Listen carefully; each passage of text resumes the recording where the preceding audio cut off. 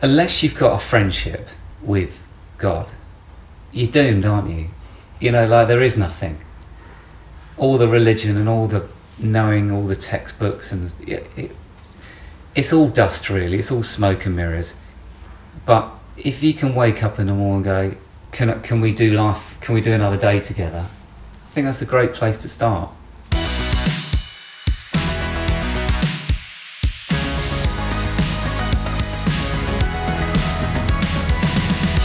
The Profile with Premier Christianity magazine.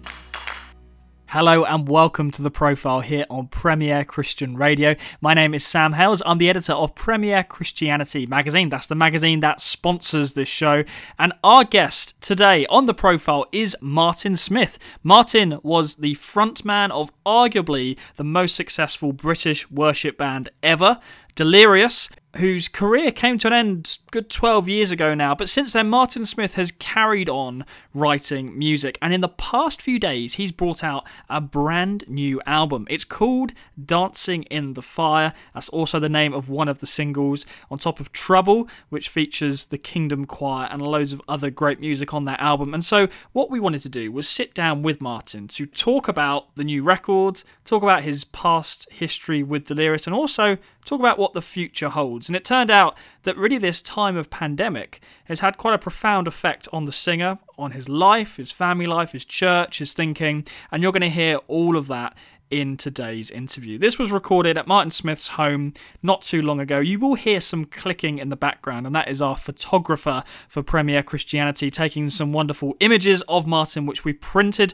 on the front cover and inside the latest issue of Premier Christianity magazine. So forgive the background noise, that's what was happening. If you do want to read this interview, you can do that in the latest edition and also online at our website, premierchristianity.com, to see the photos and read this interview. But without any further ado, let's have a listen in. This is my conversation with Martin Smith. Martin Smith, how are you? I'm doing really well, thank you, Sam. Thanks for spending the time together. It's great. Thanks for inviting us to your home. After 18 months of doing interviews over Zoom, it's just lovely to see you face to face. I know. It really is strange, isn't it? I mean, now you can't... Yeah, there was a time, wasn't there, you couldn't imagine going out without a mask. And now I've been to a couple of shows already where no one's bothering, and trains and things. So, yeah, maybe the world is changing back again. And congratulations on becoming a granddad. I know, it's the funniest thing, isn't it? Apparently, my name at the moment is Pops. Okay. It could change in time, but that's my name for now, so I'm very proud of that.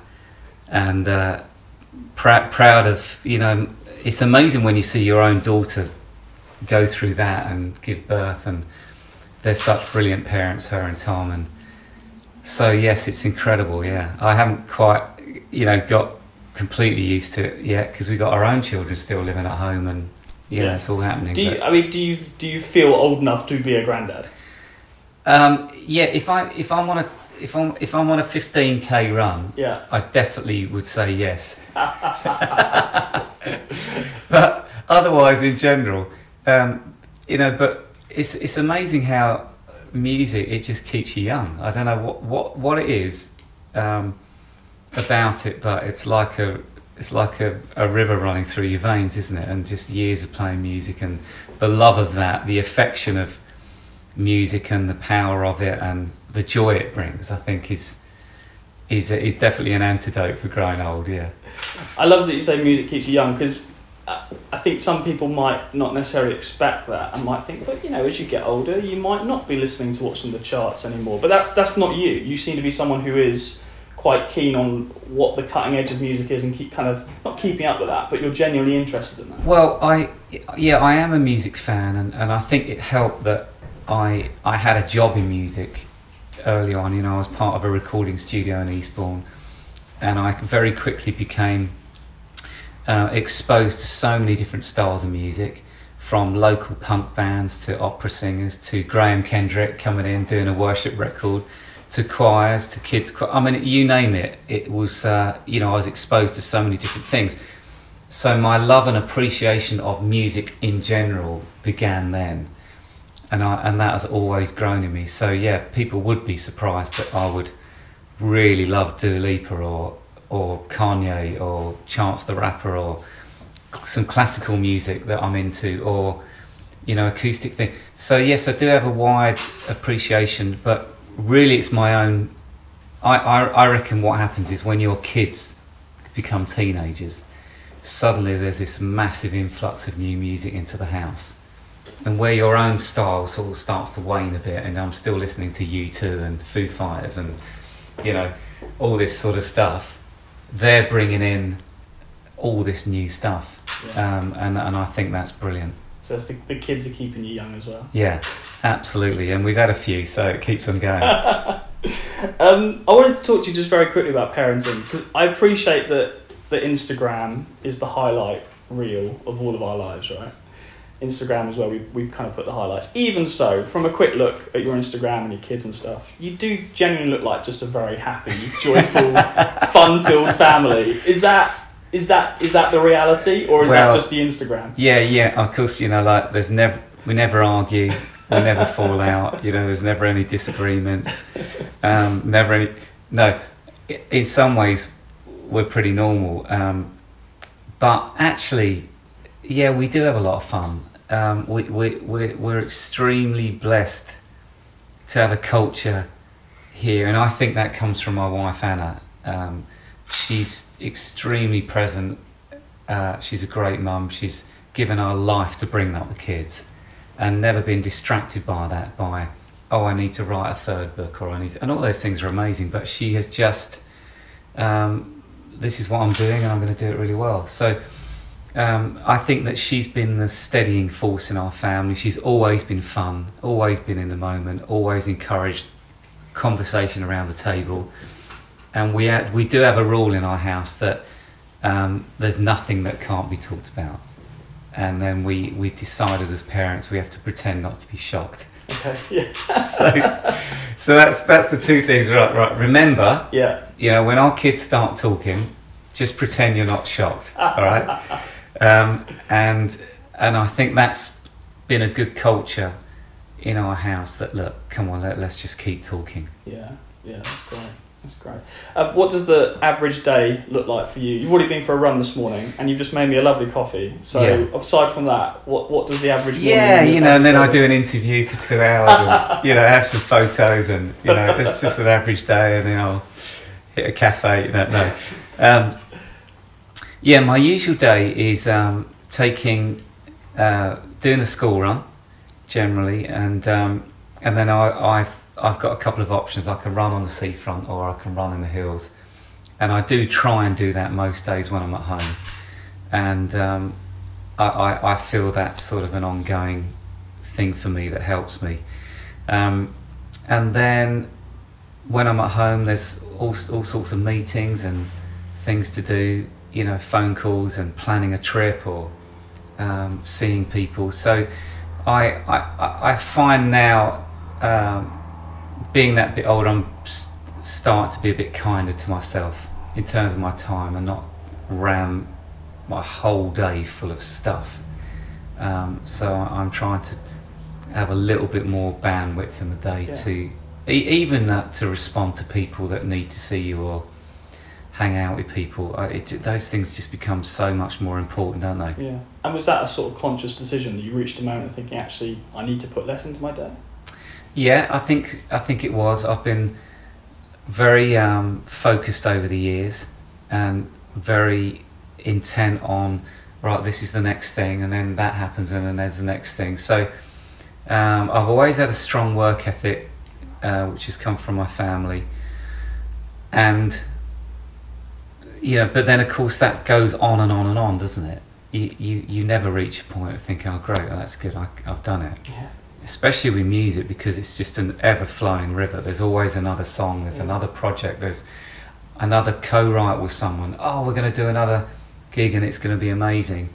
So I think I've had to train myself intentionally to slow down a bit and enjoy my life, and enjoy going paddleboarding and swimming, and to see those things as not a waste of time, but actually they're just part of of me being a friend of God, and that's fantastic. Yeah.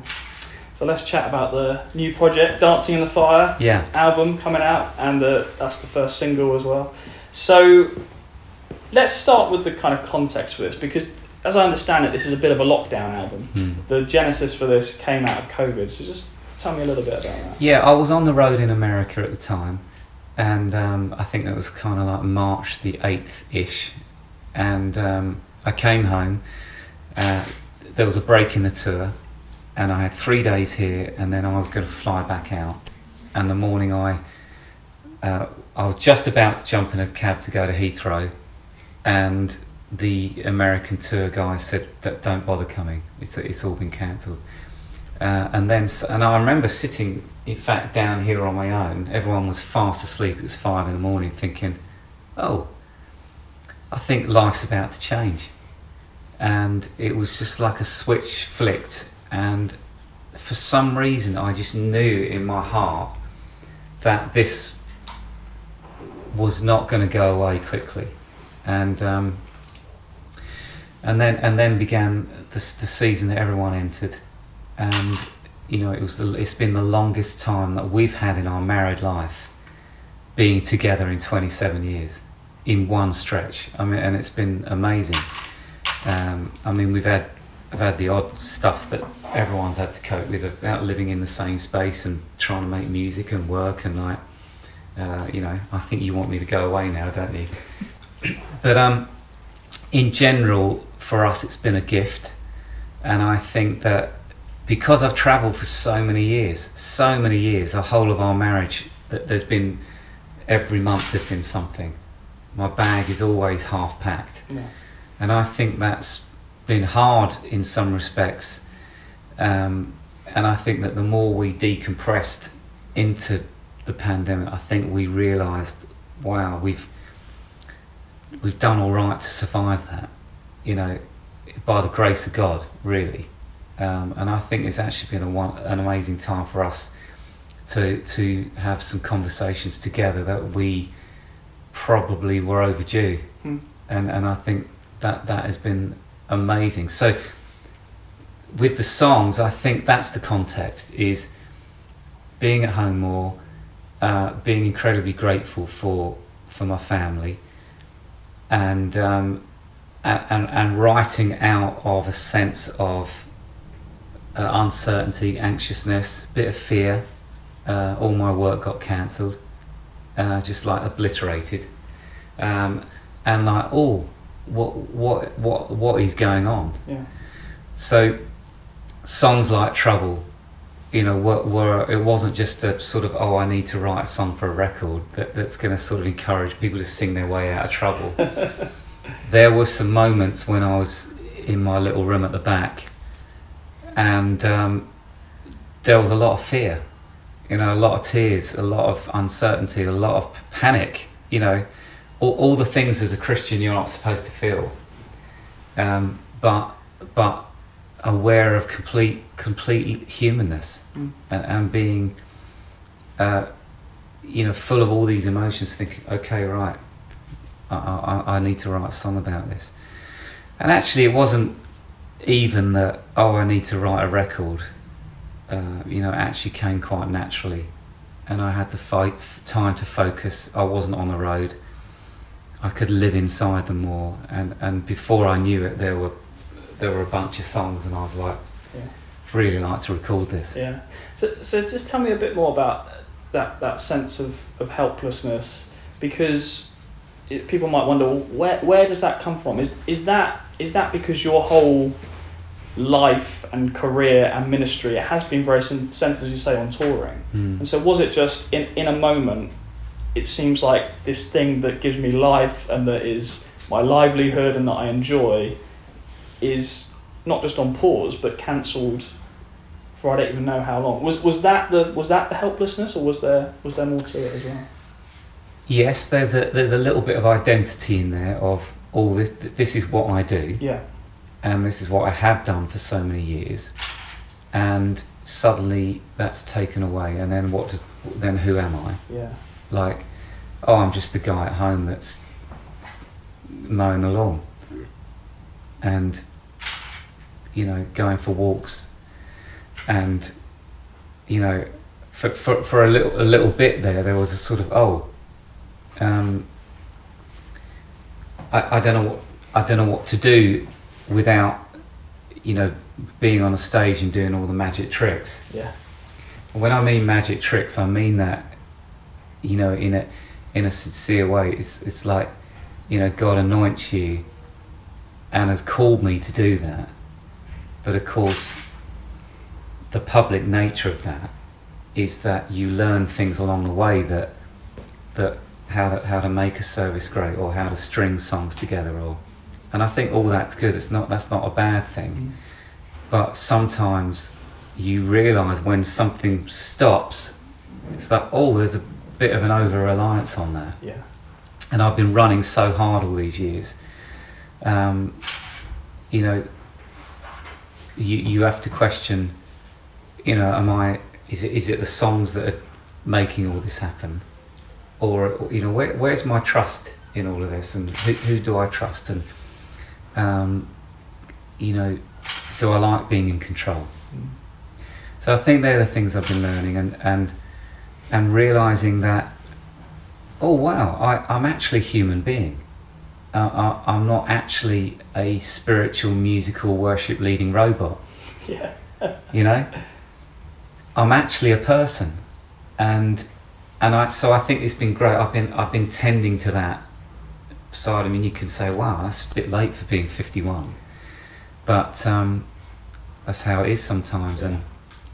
And I think that there were some scares in there. There were some quite high profile incidences in our scene of preachers falling and getting into trouble, and some of those were my friends, and I think that all played into this sort of post evangelical rock star Christendom notion that you can be a demigod.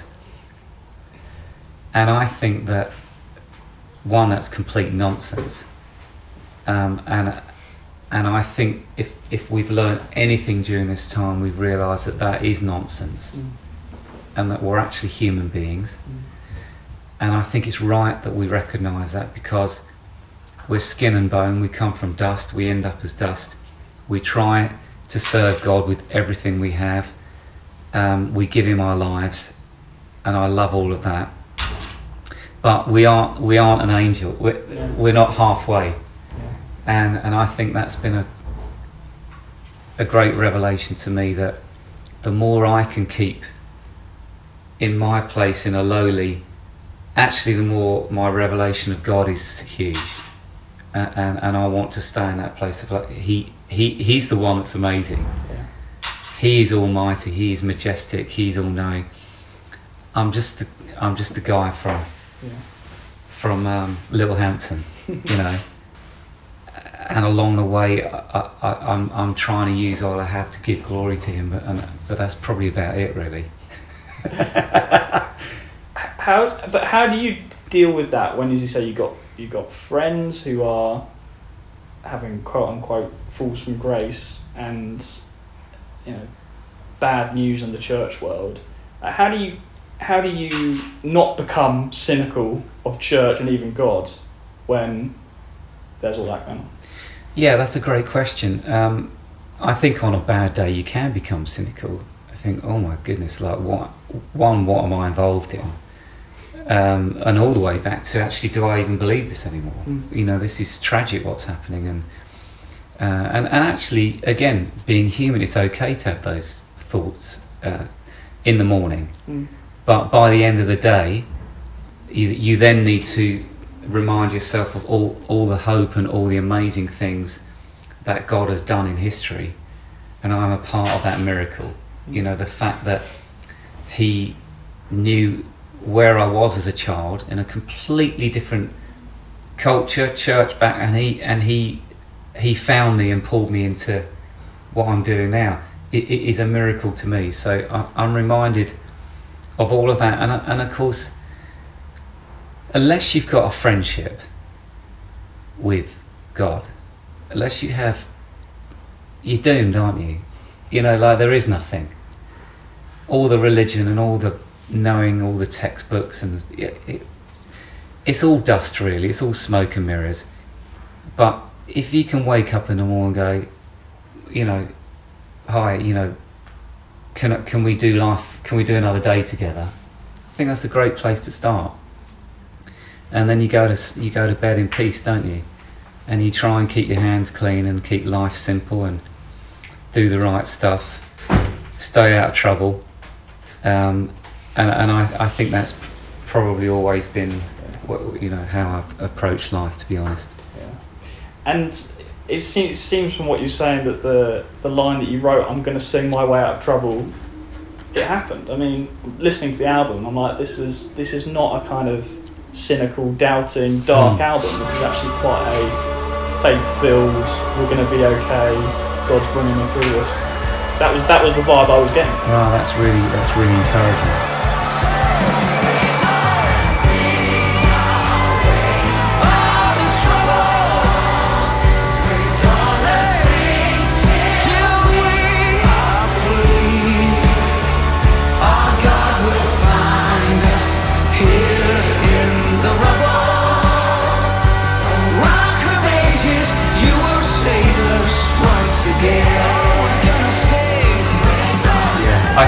I think as well, because I felt like I was being rebuilt during the time. I felt the kindness of God, you know, because I was experiencing the same thing everyone else was feeling, and as I say, you know, without the ability to turn on the bright lights and the smoke machine and do what I do, and people love it and get affirmation and Martin's done another night, it's incredible. You know, if you take all that away for a year and a half, you have to do a lot of soul searching and a lot of confrontation, looking in the mirror and going, well, do I sort of like who I've become over the years? Am I a good husband? Am I a decent dad? Am I a good friend to people?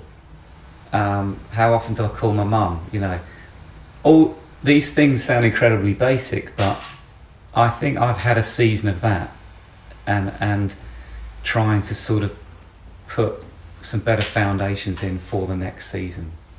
And as things are opening up, and I've had the joy of, you know, playing music in and leading and making this record, I do feel incredibly childlike again.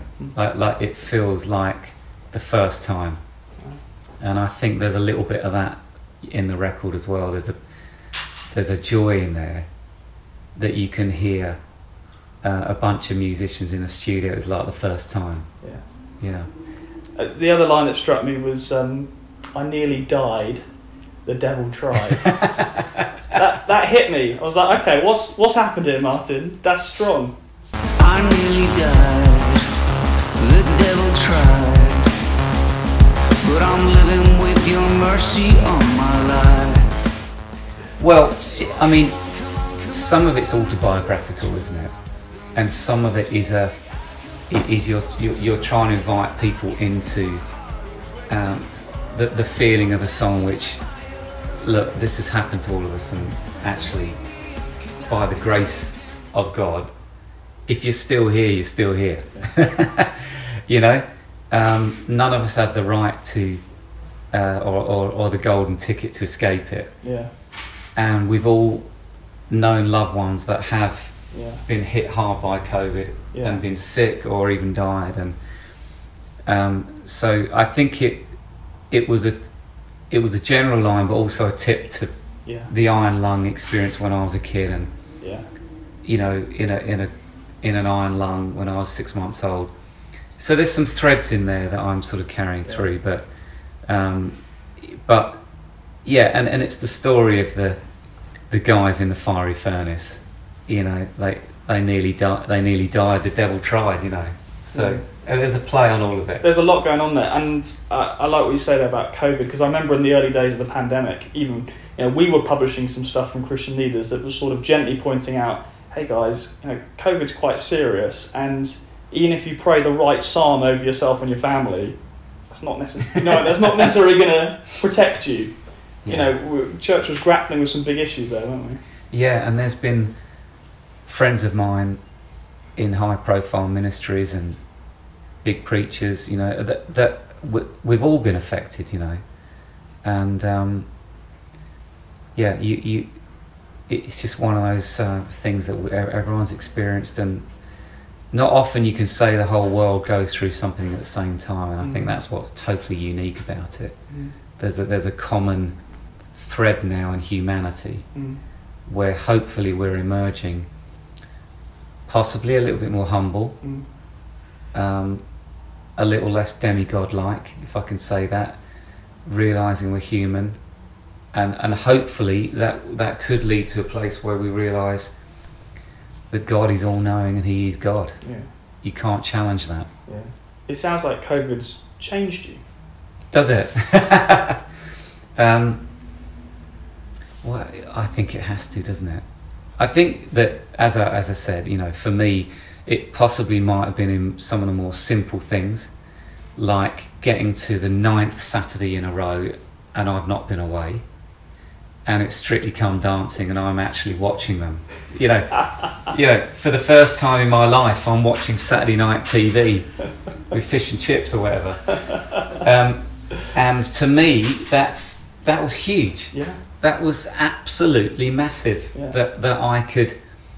It got to Friday and my kids weren't expecting me to be away. Now, I wasn't away every weekend. I think there's always been a good balance in our life. However, there's always been this culture of chaos in our household, where Dad's away or he's coming back, and then we squeeze everything in, and then it's, you know, and we've had some brilliant times where we've been away as a family because of my job. So, you know, I would say overall it's been fantastic, but yes, I've been able to really enjoy and rest in the more simple things. As I said, like my daughter Ruby and me, we've been swimming in the sea, you know, and like getting freezing cold and like screaming and thinking, what on earth are we doing? So other people might think, well, that's a bit boring, or that's not that significant, but for me that's been really significant. To kind of be involved in my town a bit more and be involved in nature. Yeah. It was great to hear a Coldplay cover. Yes. Everyday Life. Yeah, I'm really excited about people hearing that. I don't think they'd see that coming. No, I didn't. Right. Well, when you listen to the lyrics, I mean, I don't think there's a better song for this time. And there's so much in that lyric, you know, am I the future or the history? I'm sure everybody's asked themselves that question. You know, annoyingly, it's probably the best song on the record. It's like, oh, okay, Chris, you know. Am I right in saying you have a connection to Chris Martin, or you grew up in the same place? Or? No, there's an urban myth. Okay. That, well, I think it's true that Delirious were playing in Exeter years and years ago, right at the beginning. I think it was Exeter University, and apparently he was there. Oh, okay. Because he lived in Exeter, right. I think he was 16 at the time or something. And then I've also heard that he really loves the King of Fools record, and apparently that was an influence on him. Which, who knows? But I did have met him, but it was very brief and very uneventful. So, but you never know what happens in the future, and I would love to write with him and ask him some questions. Yeah. So yeah, I think it's a great version. I'm really proud of the version, and there's a beautiful singer on it called Victory Boyd, who's from New York, and miraculously we connected, and so yeah, I'm really proud of how that's turned out. Tell me a bit about Victory, because I think that'd be a new name for a lot of people. I was listening to it, I thought, wow, fantastic voice. I don't know who this voice belongs to, but it sounded great. Yeah, she's I think a very special, unique person. I think she's one of 9 children, grew up in Detroit with her family, singing on the streets, and radical sort of churchy Christian family, all about evangelism. And she ends up getting signed by Jay-Z, to Rock Nation. And I listened to that first record. In fact, Anna got me into that record, and I was really intrigued by it. And amazingly, I reached out to her and we connected. And I said, "Well, what about this song? Do you want to sing on it?" And so she sang in New York in her apartment, and I was here, and it was on FaceTime, and we've never actually met. And so that's been fantastic.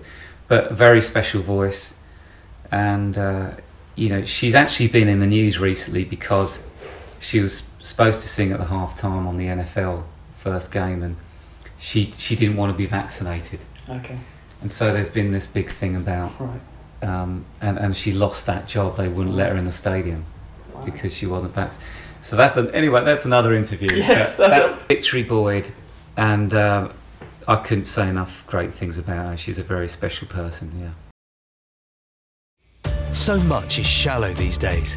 Pictures, but not words. Texts that seem impersonal. Tweets rather than conversation. It can leave us all feeling rather empty. At Premier Christianity, we go deeper to bring you a thought-provoking and credible mix of theological articles, biblical interpretation, interviews, debates, and trends. Premier Christianity, online, in print, in depth. Subscribe today at premierchristianity.com. You mentioned in passing that you love to write with Chris Martin. Do you have a sort of mental list of, I want to co-write with these people? Because you do have a track record of collaborating with a lot of different people. And I think one of the things that I've always appreciated is it's not like, oh, well, Martin will only work with you if you're a Christian and you're into worship. You work with people as broadly as you can, it seems to me. So is there a mental list of, I want to co-write with that person, or I want to do something with them? Well, yes. Now you ask. And if you're reading this, I think, I'd love to write with Brandon Flowers, the Killers frontman. I mean, Adele would be fantastic. Chris Martin, of course. Stormzy would be, a day with him would be, I think I could retire after that, after a day with Stormzy. And try and understand what he wants to do next. Where do you want to go? Do you want, more vibe from your grime scene, or do you want more melody? It'd just be fun to ask all those questions. So yes, I think because I know for myself the gift of writing and music. I can't estimate this. I can't stress this enough, that it is a gift. I've done nothing to deserve this, and so I have a lot of grace for other people that are maybe on a slightly different faith journey, but I can identify with that thing of, again, we're all human, and God gives us gifts, and I really appreciate the gifts that other people are carrying, and I'm a fan. Yeah. So coming back to the album, I want to chat about a few tracks. Fire in Your Eyes. Yeah. Tell me about the story behind that. Okay, that line came from a friend of mine, Nick Herbert, who's at Gas Street in Birmingham. And I've written a lot of songs with Nick over the years, and he was actually the guy that had the God's Great Dance Floor riff. Okay. So that's Nick's fault. And he brought that chorus, I see fire in your eyes, we just jumped on it, and I think that's going to go off in the right setting. Yeah. I don't know what else to say about that, but it's going to be loud and proud. I lift my eyes to see you here with me again.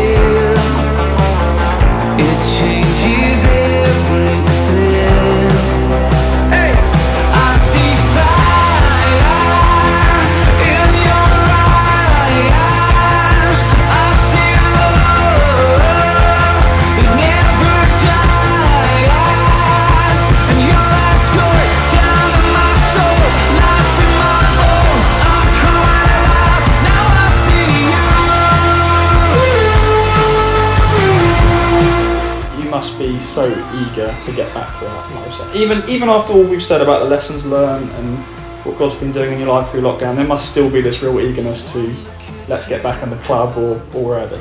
Yeah, and I think that's another thing I've learned, is that you can't be sort of over spiritual about, like you take music out of my life and I'm totally secure in who I am, and like I don't need that to make me the person I am. That's not true. Yeah. And you'd be foolish to suggest that, if you take journalism away from you, or photography away from a photographer, we are the people who we are because that's what we love. And I have a sense that if you think of God as being a great dad, which the opening line of the Lord's Prayer is Our Father, which fascinates me. It's not it could have been anything, couldn't it? Our King, our, ruler, our healer. No, it's Our Father. So I get the feeling as I go on in life that actually God delights in, he loves what I like. So if I love being on a stage and singing, then I think he probably likes that too. Yeah. And he likes that about me. Yeah. So if I'm not doing that, he's probably a bit sad for me. Yeah. So I think what I feel now is that my connection with God isn't just sort of, sitting in a field and gazing at the stars, however wonderful that is, or getting freezing in the sea. It is through what I'm made to do. And that is how I connect. This might sound a terrible admission, but I'm actually a really lousy prayer, like in terms of switching everything off and right, I've got my list. I'm a fidget, I can't, and I'm not very good at that. But if you put music behind me, I can pray for 3 hours straight. It's just that I'm singing it. Yeah. So that's what I take delight in. And so I think, yes, I've realised that you can't separate all these things. We are the people that we are. And as long as we keep that in balance, I think God takes great joy in seeing us do the things we love. One of the songs I know you're excited about, and speaking to your producer was very excited about as well, is Eyes Are On You. Yeah. So, and that line of, when we don't really know what to do, yeah, we just put our eyes on Jesus. Yeah.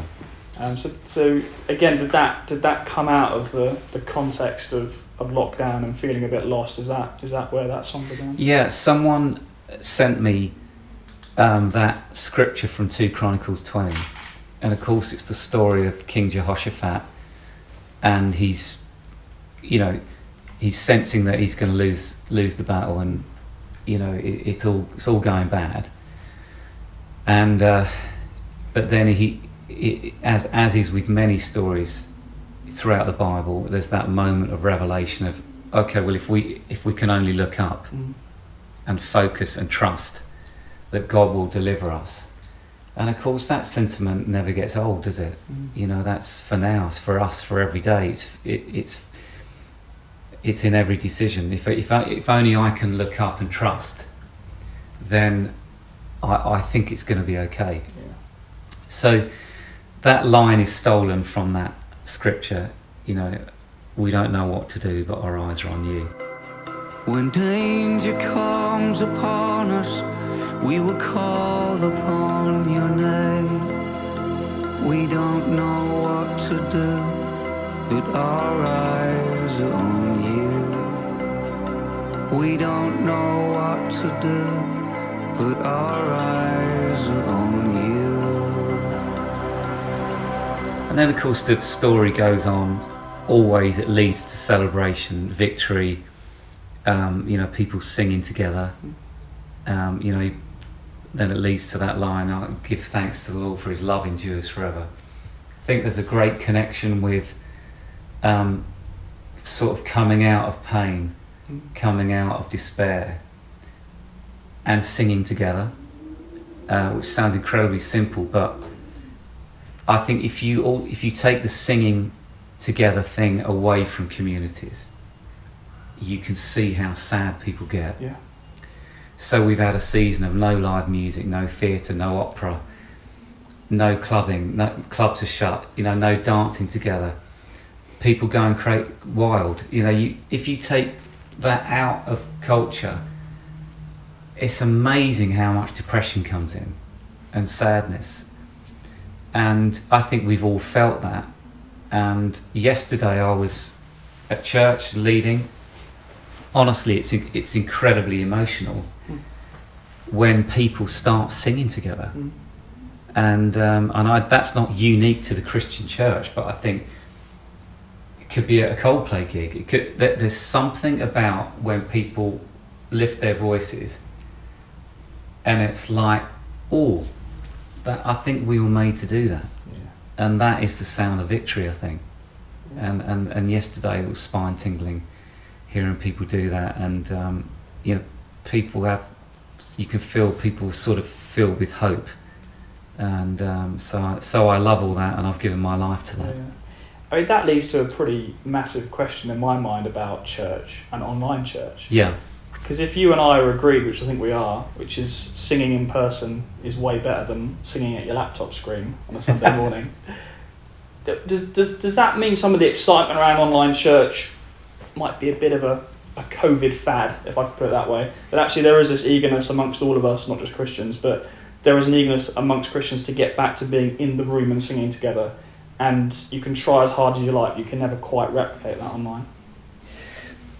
I think you said it, yeah. I mean, if I'm away the other side of the world and I FaceTime one of my kids, it's actually a brilliant functional experience. I can talk to them, I can see them, we can share emotion, it works, it's better than not doing it,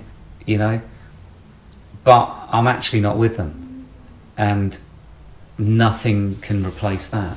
Nothing can replace being with someone in a room, or being in a room with 200 people, 500 people, community. And I think that's what we were robbed of. And I think we're now starting to slowly be reminded of, that was actually really great, wasn't it? When we were able to be together and sing and eat together and cry together and pray together, and all these things that we took for granted. So I think the online thing is great. It serves a function. I think globally it opens doors for many people and for a message to go out into places where you can't physically go. But what's so bad about 50 people meeting in your house and singing? Okay, it's not 1,000 people but that's all right. I think it's just as important, and maybe small is good. A couple of months ago now, you and I had a coffee, and we were talking about doing this interview, and you said something really interesting. I thought I must ask Martin about that. Oh no! You said, I'd love to sit down and do an interview with you, Sam, because I've never really had the chance to explain myself. And you were talking about it in the context of, I think, talking to Christians, talking to the church, just talking to the Christian world, to explain myself. I thought, what does Martin feel needs explaining? Oh, that sounds very insecure, doesn't it? Well, I mean, I've always done different things, and I've always created confusion, I think. Really? Well, it's never been, to use a cricket analogy, I don't think it's ever been a straight bat down the middle. You know what I mean? You have those players, don't you, which they're gonna score 75 runs every time, because they're never gonna just suddenly like step outside and like whack. It's like measured. And I think that because I've been a music fan and always turned on by other influences and stuff, I think I've always been keen to follow my heart in that instance, and also I've sort of hated the sense of being constrained within a Sunday morning bubble, and I think that's maybe where I'm saying, like, I'd love to explain myself, because I'm a fan of all of that. I love church. I've given my life to it. I've always been in it. We brought our children up in it. I have a high value on that. I don't think you can do without it. But I've always fought against the religious side of it has to be a certain way, and I think that I've in a sort of a good way rallied against that all my life, of like, guys, we have to remind ourselves that it's us that set the style. I don't think God has like suddenly said, what I really like is drums, bass, soft electric, and a certain song that I don't think God has ever commented on. This is sort of my secret like style for you.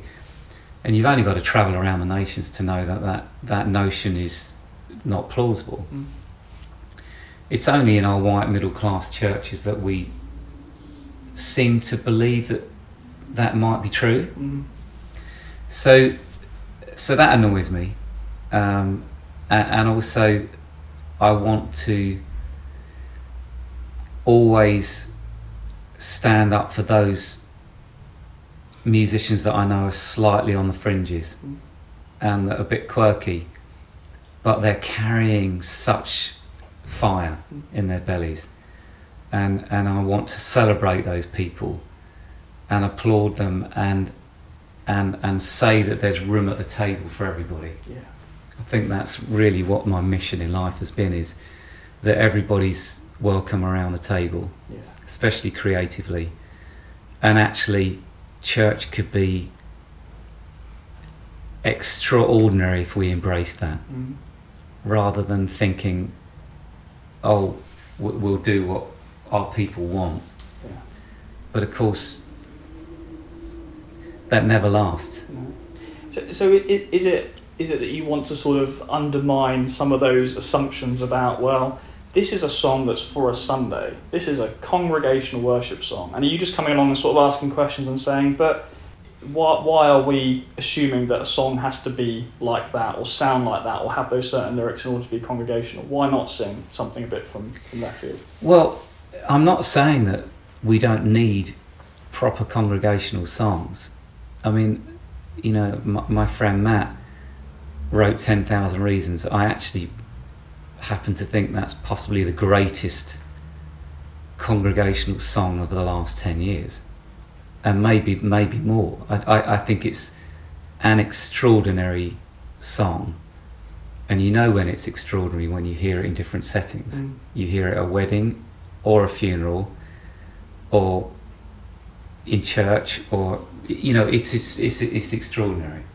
So thanks to Matt and people like that, we have those hymns that are the sort of bedrock of what we call church. But you have to also keep one eye on the future of what teenage kids are bringing through. And that would be my heart. It's not that one is better than the other. It's that it would be foolish not to think that it's going to look different in 20 years. And so always keep the door open for that, rather than this sense of, I think we've got it down now, we've learned how to do it. I think you're right. As over time music changes, doesn't it, and culture changes, but I might agree with you that in 20 years' time it should sound very different, but isn't there a bigger problem than that? It's not just that we've got to allow room for new styles, it's that we've got to allow room for new young people. And isn't the issue actually that the church is not attracting or bringing in hardly any young people? I mean, if you look at the trends on youth and children's work, it's dire. I mean, some people are predicting that if current trends continue in about 30 or 40 years' time, there'll be no young people in the church. Now, obviously, that's not allowing for God and for revival but is there not a bigger problem here that the church is not actually bringing young people in so they can make the music that would then move us on?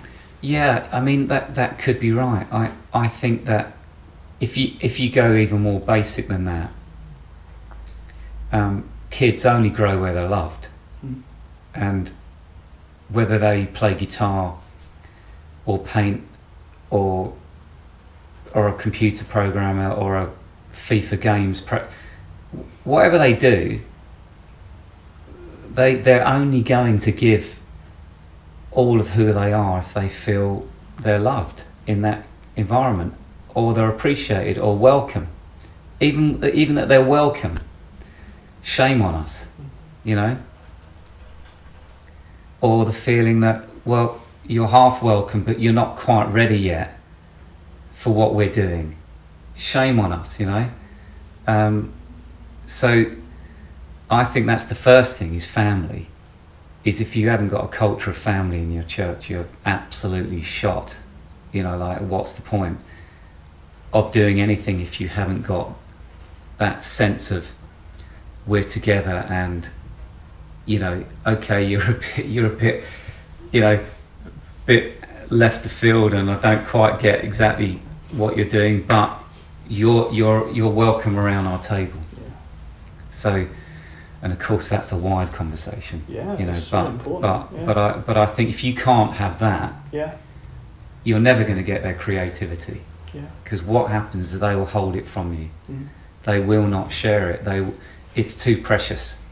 They won't bring it, and then suddenly you'll find all this amazing creativity in art and photographs and sculptures and movie scripts, and all this incredible stuff is happening, but it's happening in the shadows rather than in our family. Mm.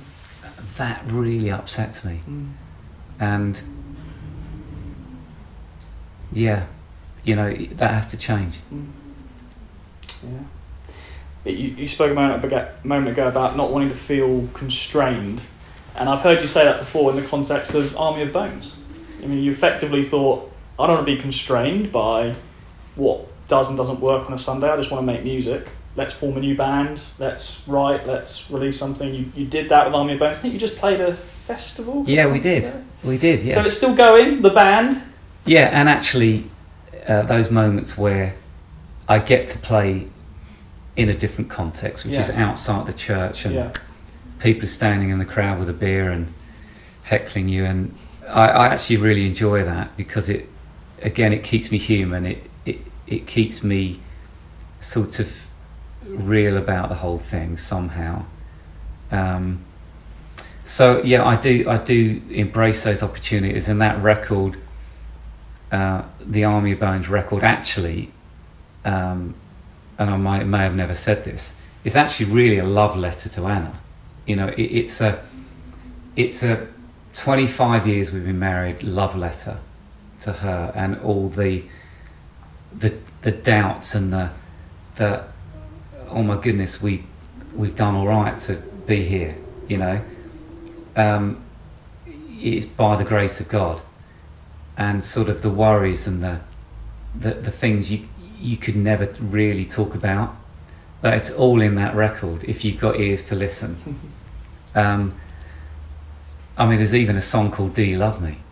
So for someone like me that is a shiny, got it all together worship leader in the post-evangelical modern aren't we all amazing church, it was important for me to say that, because I'm also a leader, and whoever's listening to me, I don't want them to think it's all going to be everything's going to be that version of their life. It takes hard work to stay in friendships and relationships. It takes a lot of good decision making, and that is the grit of life. You know, if you want to stay married, you've got to commit yourself to it, and you've got to do the honourable thing, and you've got to stay in the game. So that's not the average thing I can talk about in the third song in on a Sunday morning, because that is not the context for that. Yeah. But as a leader, if I don't talk about the whole picture of my life and I call it the whole gospel, I'm robbing my children's generation of the true story. And so I'm willing to sacrifice what it looks like, or holding face, or for the bigger prize, if that makes sense. And maybe that's the thing that connects me to them, and I appreciate that. You said that your dream is to sing Everybody's Broken at Glastonbury. Yes. Which I would love to see, and if it happens, I promise you I will be in the front row. What else is on your bucket list? Maybe I haven't got any more dreams than that. Maybe that's it. I mean, that's a good enough one. We could probably leave it at that. Yeah, Keep you happy, wouldn't it? I mean, Ezekiel 37, the dry bones. That is actually my favourite story of all time in the whole thousands of stories in the Bible. The fact that things are dead and actually buried in the ground, but still the breath of God, the breath of a living God, can come along and do something that revives those bones, and then more than that, stands them up and they become an army. I mean, what a story. So yeah, I think that's been the story of my life, and if I could sing that over a lost generation that probably don't feel that, or feel like, well, this is my lot, I am dead and buried, and that's kind of where I'm at, then that will be incredible. So we'll see. Wherever you are, Emily Evis, please, I'm begging. I want to talk about Common Song. This is something new, isn't it? Yeah. And tell me a bit about the genesis of this one and how it relates to football, of all things. No, that's a thing that people wouldn't know. I'm actually a really big football fan nut. We've got 2 season tickets at Brighton. We love that. And then strangely, through a school event, I met one of the Brighton players, and he was actually the captain of Brighton, a guy called Bruno Salta, a Spanish guy. And we ended up having coffee together, and we've remained friends, and that's been actually an amazing thing. A really incredible guy. Anyway, he was telling me about a thing that he's involved in called Common Goal. And basically it's all the Premier League football players are able to donate 1% of their salary into this pot, which basically is a football can save the world thing, where they're going and doing street projects all over the world with football, building football pitches, training, amazing. So Bruno does this himself, he puts 1% of his salary into this, and it's very inspiring. While he was talking to me, I was like, that's a really great idea. What if I got all the songwriters together and we all gave 1% of our songwriting income into this pot, and we'll call it not Common Goal, we'll call it Common Song, and we are gonna help kids that there's no way they can afford to make music, or they're not in the context, they're not at a school that's got a violin, or they're not, it's about putting education back into the mainstream, the arts back into mainstream education, giving kids a chance to make music. And I think that we've discovered during the pandemic, if you take art out of culture, people get sad. They don't know they're getting sad, or even the reason why they're getting sad. But I can say absolutely it's because art disappeared. The joy of music, the joy of going to an art gallery, to going to an opera, going to a club, whatever it is.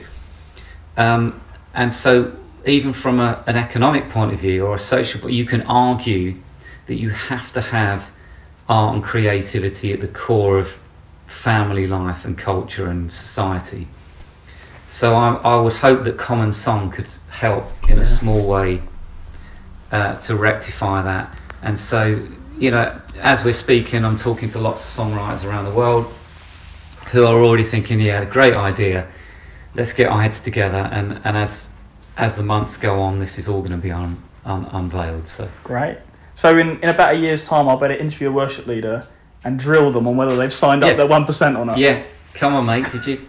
And why not? And why not? You can slap them on the hand and say, come on.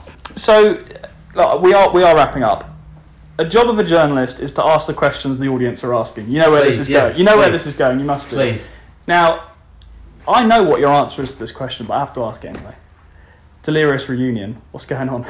Well, it's been 11 years now, I think, and there isn't a reason why it couldn't happen. It's just more whether that's what we want to do, and is that the right thing. I don't think it would be, I don't think there will be a sense of, we're going to get the band back together and we're going to, we're going to start climbing the ladder again and like getting back to playing big venues. I don't think there will be a notion of that. I think it would be more like, hey, should we just do this as friends? Like, what and why not? Like, for fun. Just for fun. Why don't we do this and then see where this goes? So I wouldn't rule it out. Stu and I have started. We did some recordings together recently for the Glowworks TV thing that I started. And people have loved that, seeing us do some of the older Delirious songs in a more an acoustic way. There's a deep love for each other, and I think watch this space. Yeah. So I knew you'd say that you aren't ruling it out, but can I get you to rule it in? Can I get you to say it's a question of when rather than if? Well, again, Glastonbury, if you're listening. I mean, it would take actually a lot of work to, sort of learn everything again. And what can I say, Sam? What can I say? You've nailed me, haven't you? You've nailed me. Someone recently went through the Delirious back catalogue and on Twitter and listened to all of the old albums and did this live tweet of what does it sound like years on.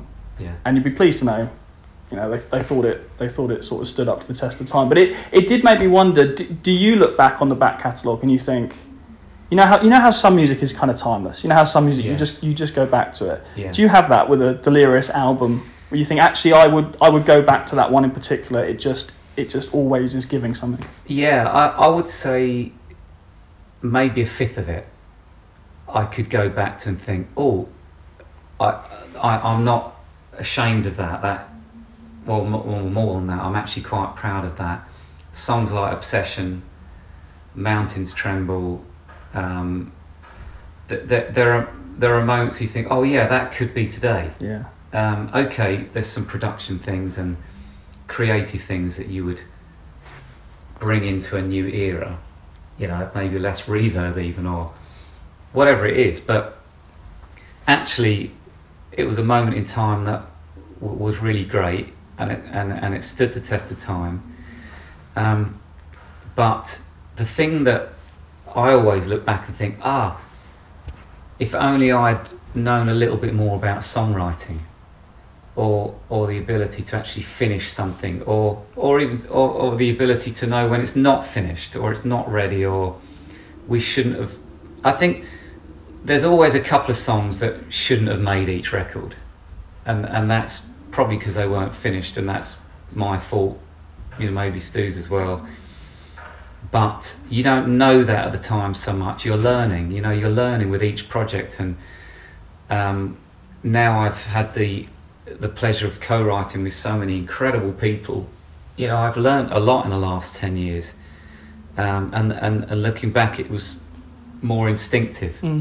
And we were a band, and let's just turn it up, and this is great, guitar riff, awesome. But if you think of the songs that have lasted, it's probably due to the quality of the song rather than anything else. Yeah. So for you, it's a few songs here and there, yeah, rather than a particular album. Well, I think the King of Fools album had a touch to it because it felt like a revival record, and sonically we were cutting teeth together. We were breaking ground.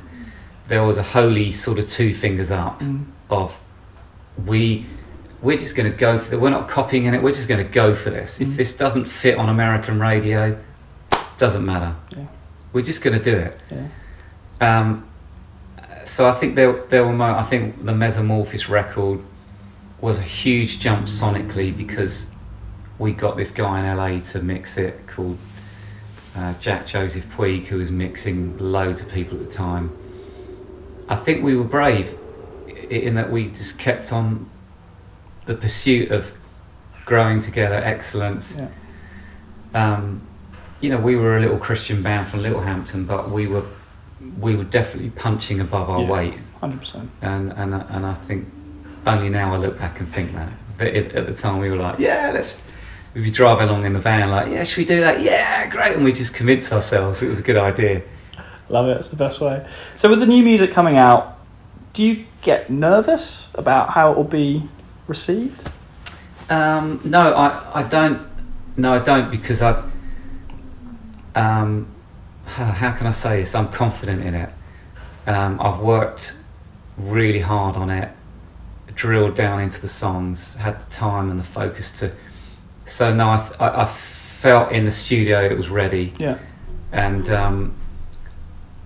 you know, I'm happy with it. But then you never know what people think of it. You have to let that go. You let that go. You don't sit there looking at all the reviews or whatever. Maybe for the first 2 days, but then after that you just get on with life, don't you? Yeah. No, I think people will enjoy it. I think there's a great mix of some Sunday morning moments that I call, and then some other things like Dancing in the Fire, and there's a beautiful song on there called Everything There Is to Know, which is a very honest song, and so I'm just excited for everyone to hear it. Me too. Martin Smith, thank you so much. Thanks for having me. Thank you so much for joining us today on Premier Christian Radio to hear my interview with Martin Smith. I'm Sam Hales, editor of Premier Christianity magazine. That's the magazine that sponsors this show. We've got a fantastic half-price subscription offer on right now. Less than £24 for a whole year. It's a half-price offer, so it's £23.96. And for that, you will get 12 issues of Premier Christianity delivered direct to your door. You'll get access behind the paywall on our website. News, reviews, features, columnists, and so much more. Subscribe now at premierchristianity.com/subscribe. That's it for this week. We'll see you same time, same place next week here on The Profile. Take care. You've been listening to The Profile in association with Premier Christianity magazine.